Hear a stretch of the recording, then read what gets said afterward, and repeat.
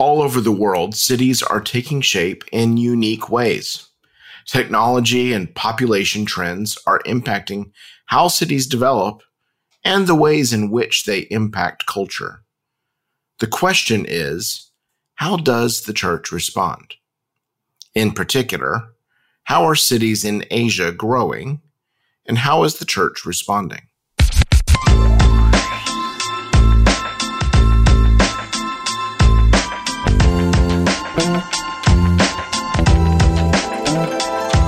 I'm Michael Crane, and this is Mission City, a podcast about the urban revolution and how the church can serve the city.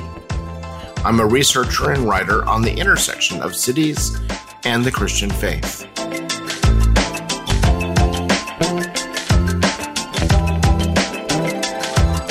Our guest today is Dr. John Cheong, the Associate Professor of World Religion and Intercultural Studies at Grand Canyon University. He formerly served or taught as a senior lecturer and consultant in missiology and intercultural studies in 5 different countries in Asia for over a decade. He has written many articles in the areas of religion, contextual theology, globalization, diaspora missiology, and urban mission, and co-edited or published 6 books. He has a forthcoming book titled Emplacing Globalization: Mission in Context of People, Processes, and Places. And this will be published by Regnum Press in 2023.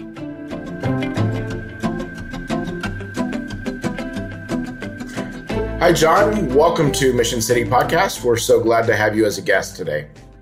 Thank you, Michael. Glad to be here. So let's just start off by hearing a little bit about who you are, how you came to know Jesus, and tell us about your family as well. Well, I'm Malaysian, and I suppose I would describe myself with 3 M's: Malaysian, missiologist, and migrant. I grew up in Malaysia, born near the city of Kuala Lumpur, and I stayed there for all of my grown-up life until I turned 17. Then after that, I followed my family to the US, and that's when I became a migrant. It was around that time that Malaysia experienced an economic recession. My family migrated there for better economic opportunities. Now, I was there for only a few years because I loved Malaysia. I loved my friends. I missed my friends dearly, in fact. And I missed my church as well. There's some background story to that as well.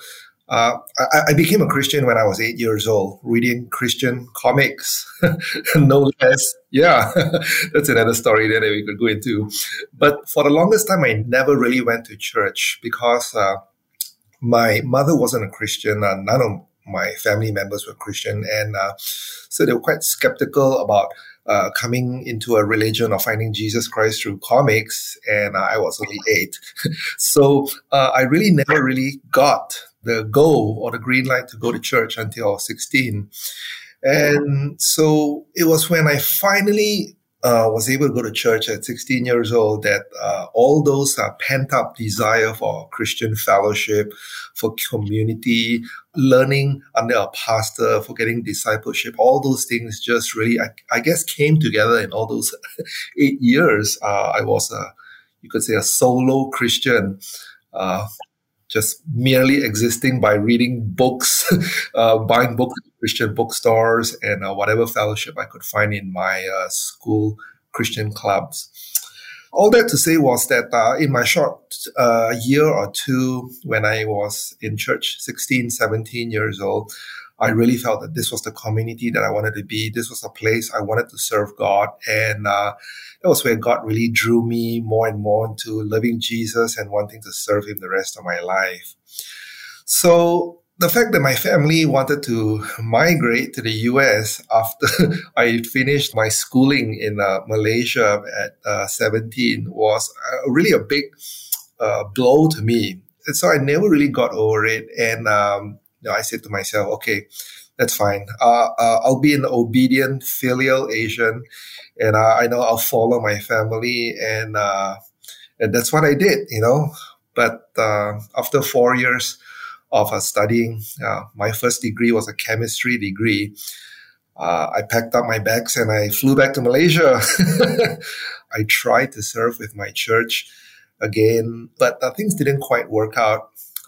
Did a year of church planting with them in Petaling Jaya, and which is a suburb of Kuala Lumpur, really. And I was really disappointed. And I suppose that was God's plan, because he led me back to the US, where I rejoined my family again. And, Michael, it essentially set me on a course to ask tough questions. How do we hear from God? How do we know what missions is? What is missions in a city really? What makes it successful? What makes it fail? And where does all of this fit in to my life as a Malaysian? Is it going to be in the US for the rest of my life? Or is it going to be returning back to Malaysia someday to serve? And so that led me on a long-term journey where about 6 years later, that was the year 2000, that finally the Lord opened the door for me to study in seminary. That's where that third M of my life comes in, a missiologist. And that was really by way of accident, because I didn't really have, in fact, I never even heard of that term until I went to seminary. I thought, what's a missiologist? I just wanted to study theology, systematic theology. And the reason was simple. Because when I was a young Christian, I never really felt I got that proper discipleship or a systematic understanding of the Bible. It was just buying books off the shelf, whatever I liked to read. So I said to myself, well, I just want to get a Bible straight, Christian theology just straight up in my mind. And, 2 years, that's it. I said to God, 2 years, God, I don't want to have a fat brain and be wrecked with that.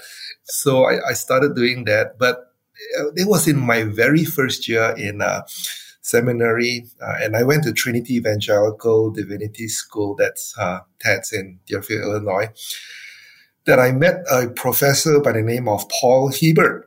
So I took Paul Hebert's class, which turned my life upside down. It was Introduction to World Missions class, which now many churches use as the Perspectives course.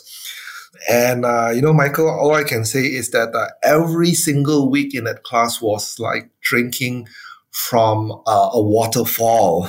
I thought I knew a lot about the Bible. I thought I knew a lot about theology, but it was essentially the questions from the mission field, the cross-cultural issues that complexified theology, and how theology really needed to interact with the real world, real people, and real cultures in their context. That really made it all come alive for me, Yeah. And so that was when I said to myself, wow, systematic theology doesn't hold a candle to missiology at all. And that's that's when I felt I found my true calling in life. I said to God, I want to study missiology, and wherever this takes me, this is where I'll go. We need the systematic theologians to hear that. Amen. So that, in a nutshell, sums up the 3 M's. But the story didn't stop there, because, again, I said I only wanted to study for 2 years, but somehow the 2 years became 4 years.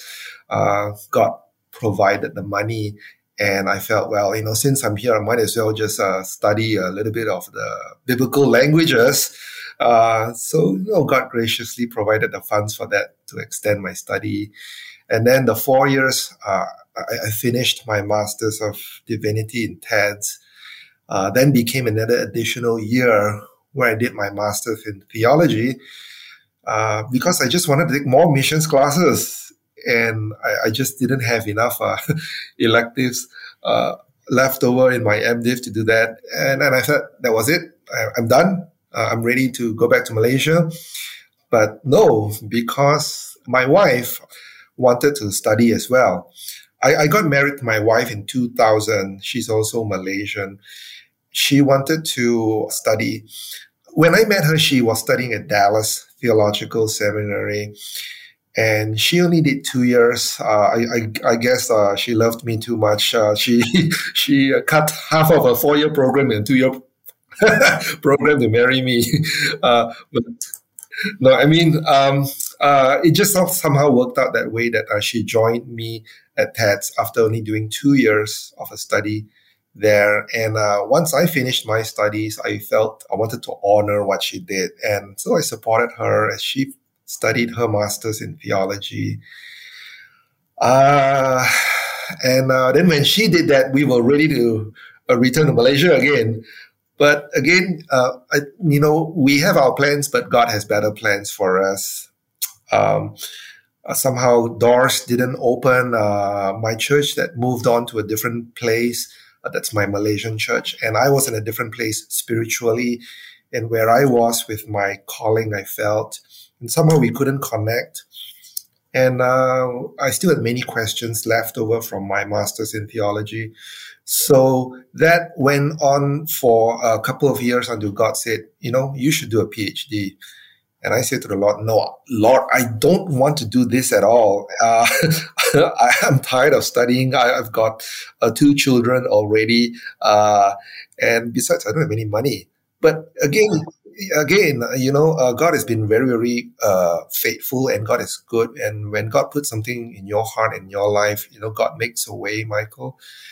And so again, God provided the money and the funds and the time to do that. And I did my PhD. Finally, in 2012, after about 4 or 5 years of doing that, God opened the door for me to return to Malaysia to do this work. I was in Malaysia for about over 7 years in the city. So that's the journey that the Lord has brought me along all this while.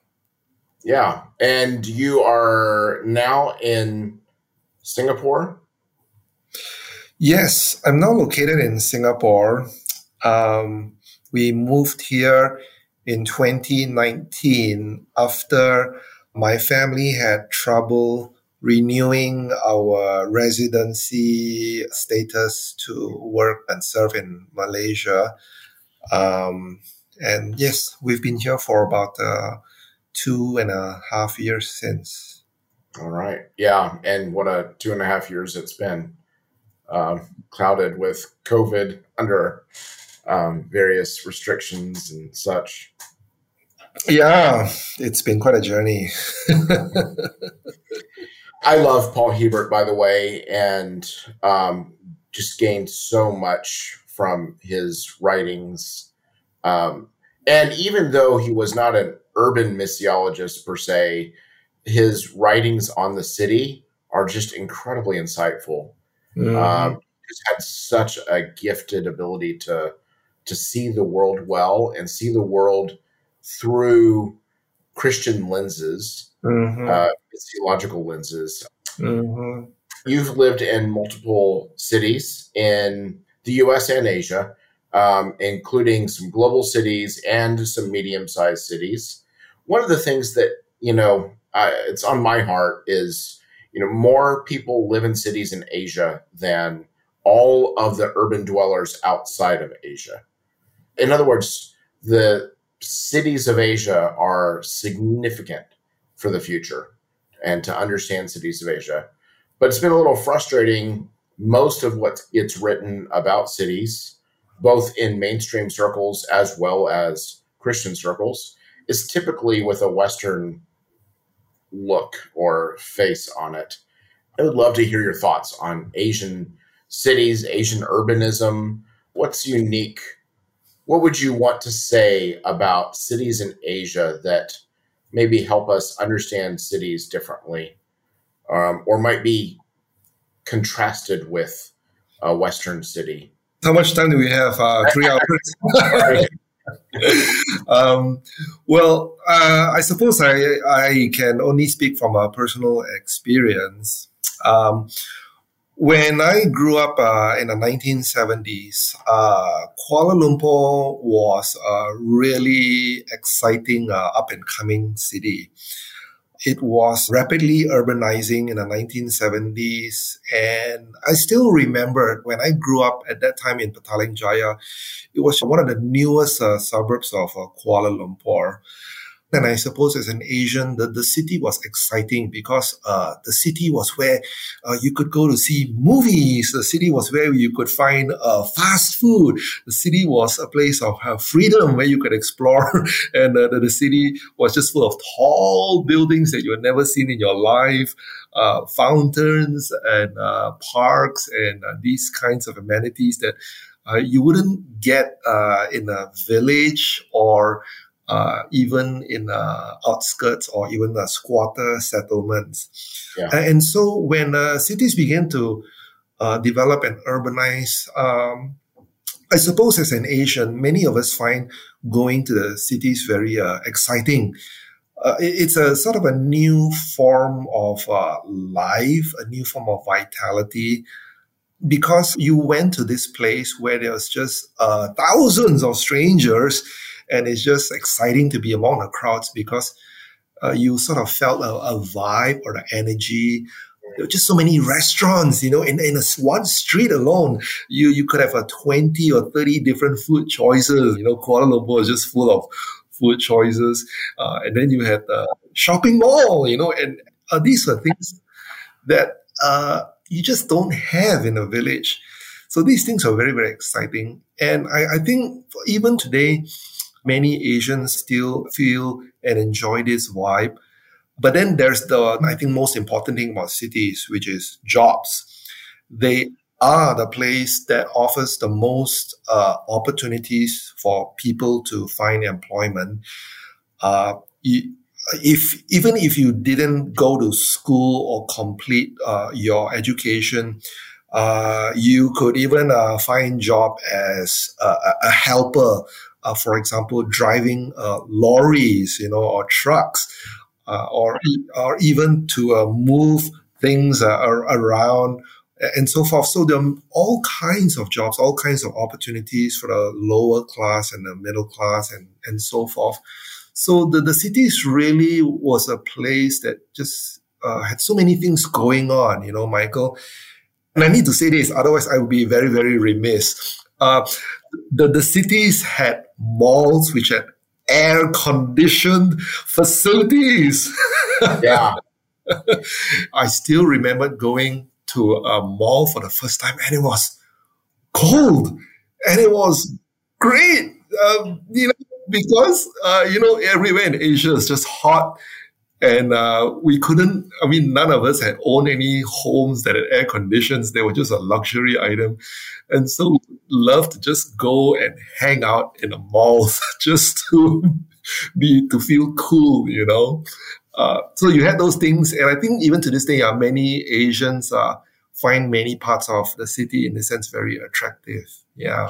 I would say, still today, it's a clear marker of an Asian city is large malls everywhere you look.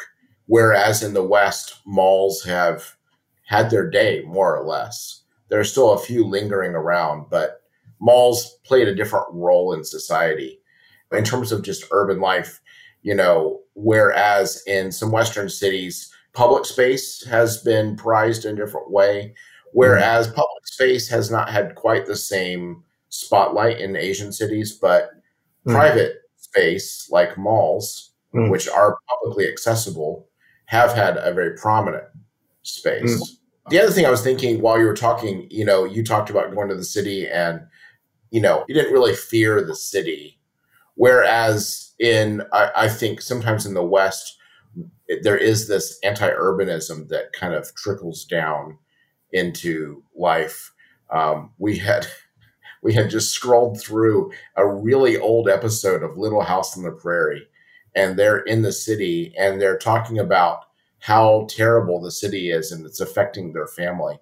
It was that kind of thinking that affected people in the West, whereas I think the Asian experience of the city there's a newness, there's opportunity, there's, employment opportunity and freedom, like you said, with movies and restaurants and choices and all of those opportunities that come with the city. It's interesting. Yeah, and there's a long history in terms of urban development, the history of the West, and the history of how cities developed in Asia. But I would argue that the way that cities have played this outsized role in Asian consciousness and the love that Asians have for city is really tied in a lot with the history of colonialism and post-colonialism, in the sense that people really want jobs. They want to have a livelihood to feed their family. And it's really in the cities where the jobs are had. So for better or for worse, the cities have always loomed large in the Asian imagination as a place of opportunity where they could free themselves from the caste or the tribal divisions or silos that they were stuck in the village, where social or peer pressure would hold them down into particular occupations that, they would have to stay with the rest of their life. But once they relocated themselves, uprooted themselves and went to the city, they were freed from these religious, ethnic, tribal or caste pressures that ascribed their identity and their fate in life, you see. So I think part of this is that being in the city allows Asians to really more fully able to explore themselves and to expand what they would like to see and do and earn. Yeah, that's helpful to think through. Let's pivot a little bit to think, well, as you've already done so a little bit, is let's talk through missiologically, how do we look at cities, and maybe in particular the cities of Asia? What are some things that you think through in terms of the church engaging cities in Asia? And you hinted at in your early story that when you went back to Malaysia the first time and were working in a church context, that there were some lessons learned there in terms of how to engage well. I would love to unpack that a little bit. Sure. I think that churches in Asia have always had a strong presence in the city. Part of it, of course, relates to the history of missions. In the early 20th century, many Western missionary efforts were started on the coast. So, for example, in China, you have churches that were planted along the coastal lines, Shanghai and Beijing, and then in Malaysia and Kuala Lumpur, and then Singapore. And so when these countries gained independence and nationals took over, they inherited the work of the missionaries in the cities and basically built on their legacy and had the city presence.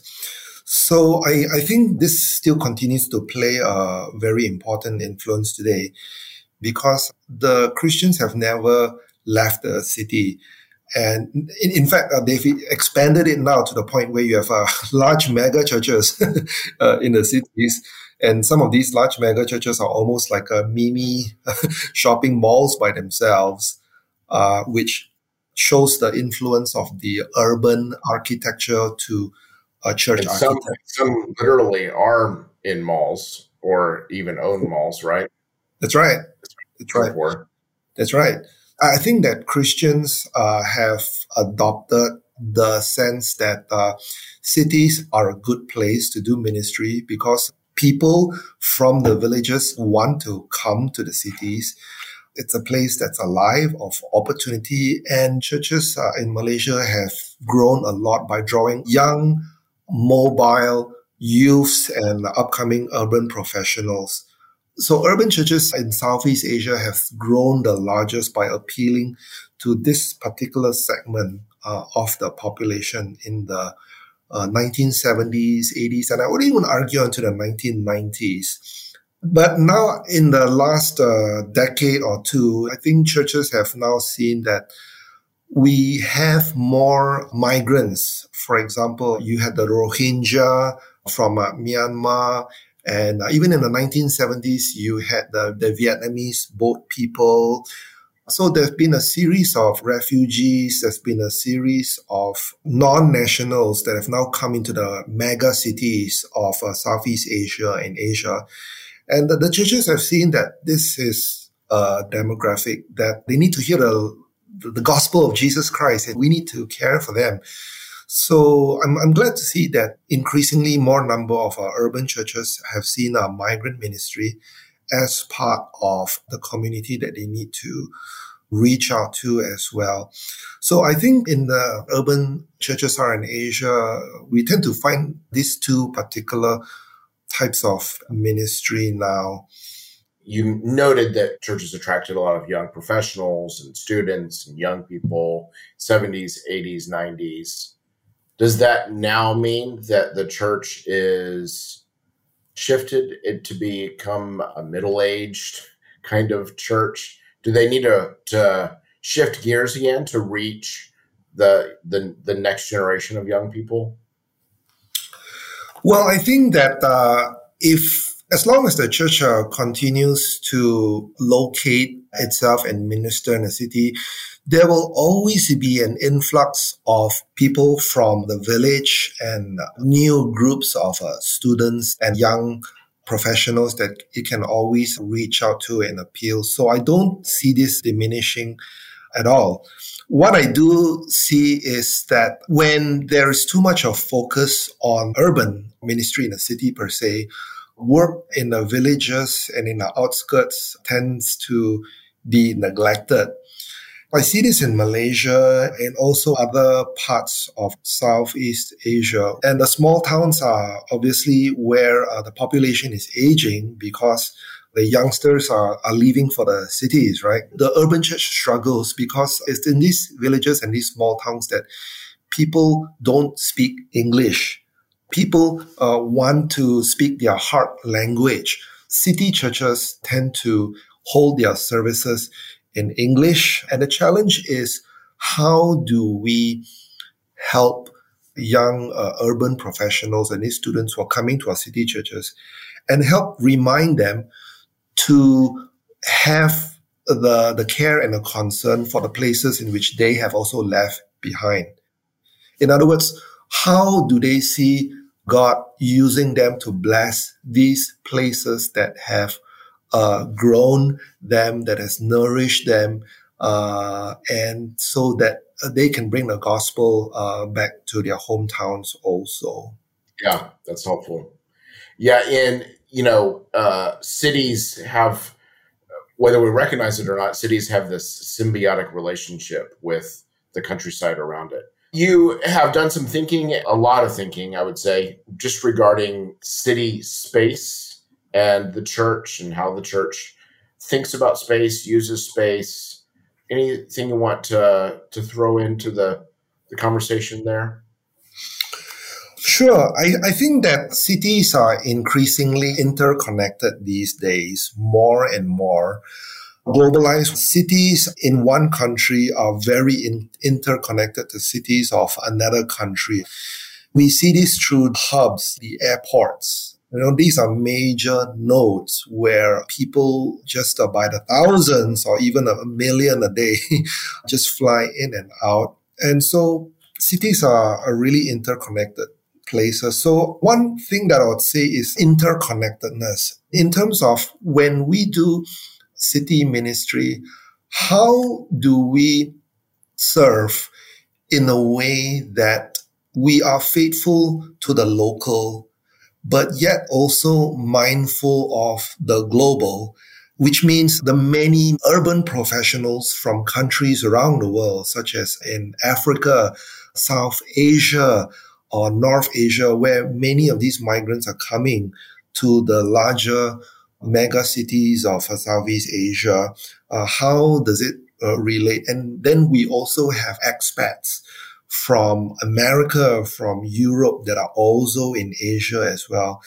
So how do Asian city churches include these non-nationals, but yet also still retain that strong sense of the local preaching, local theology, local way of really doing ministry that speaks to the heart of the nationals. And it's not just a Western, non-native expression of the faith that is just coming in and overlaying the top.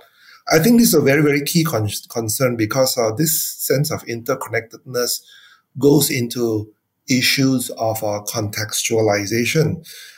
It goes into issues of independence, running of churches. It goes into issues of partnership, money, and missions. So I think this is very important. That's one. The second, I think, is that, again, related to interconnectedness, is because we have so much mobility now. Even people from the suburbs are commuting to the cities in one mega city. There's a sense that people are just so busy these days. Asians are, in some cases, even busier than Westerners, believe it or not.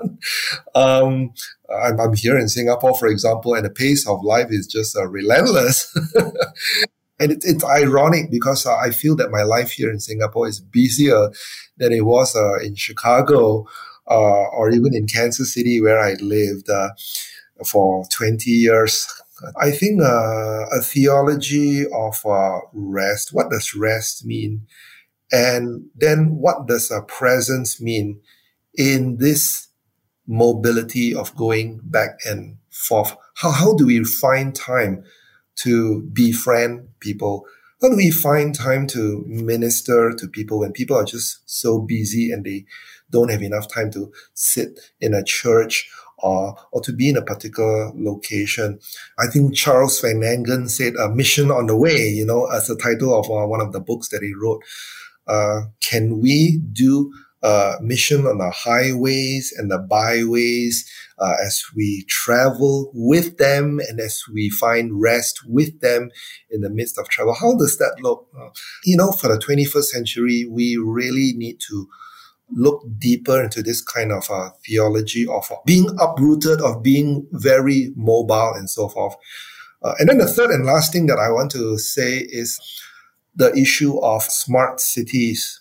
I think this is something that's very critical that we will be confronting in the next 5-10 years or so. We are already seeing this in mega cities in China, in Taiwan, Japan, Singapore, and Kuala Lumpur is heading this way as well. And it will definitely spread to the rest of Asia because, again, this ties to the idea of interconnectedness, mobility, and travel. As cities get larger and larger, people now increasingly rely on social media and digital technologies to connect with one another and lessen the need to travel. When we spend more of our time in the digital spaces and we become more enamored and drawn to the idea of smart cities running our lives and making traffic more efficient, telling us where to find more easily shops and so forth, we run the risk of reducing everything into a set of digitalized spaces that are controlled by algorithms that push us into a particular predetermined program to search and look for opportunities, spaces, and people. Yeah.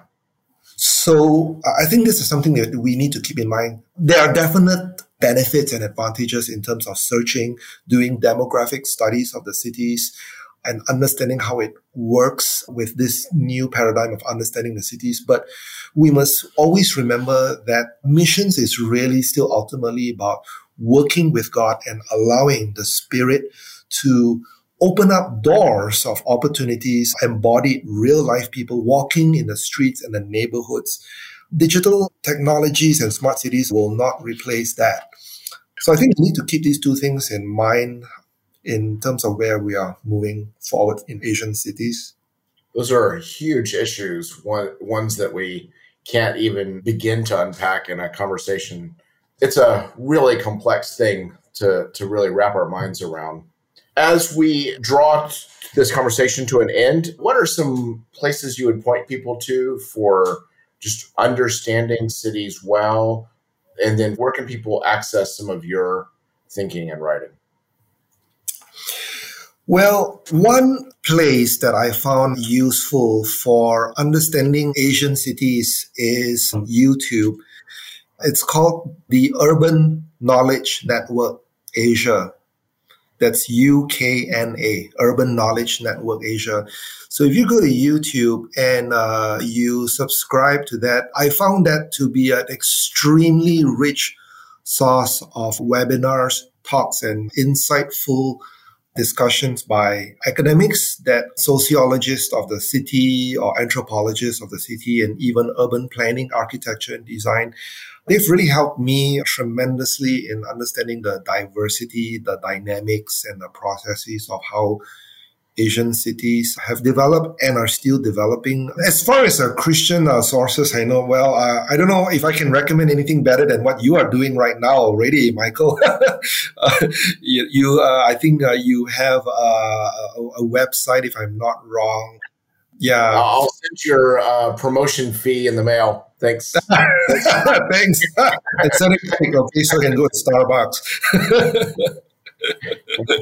I thank you for what you're doing on this, Michael, because we really badly needed a place and a resource for just gathering many missiological and good critical links and information on this.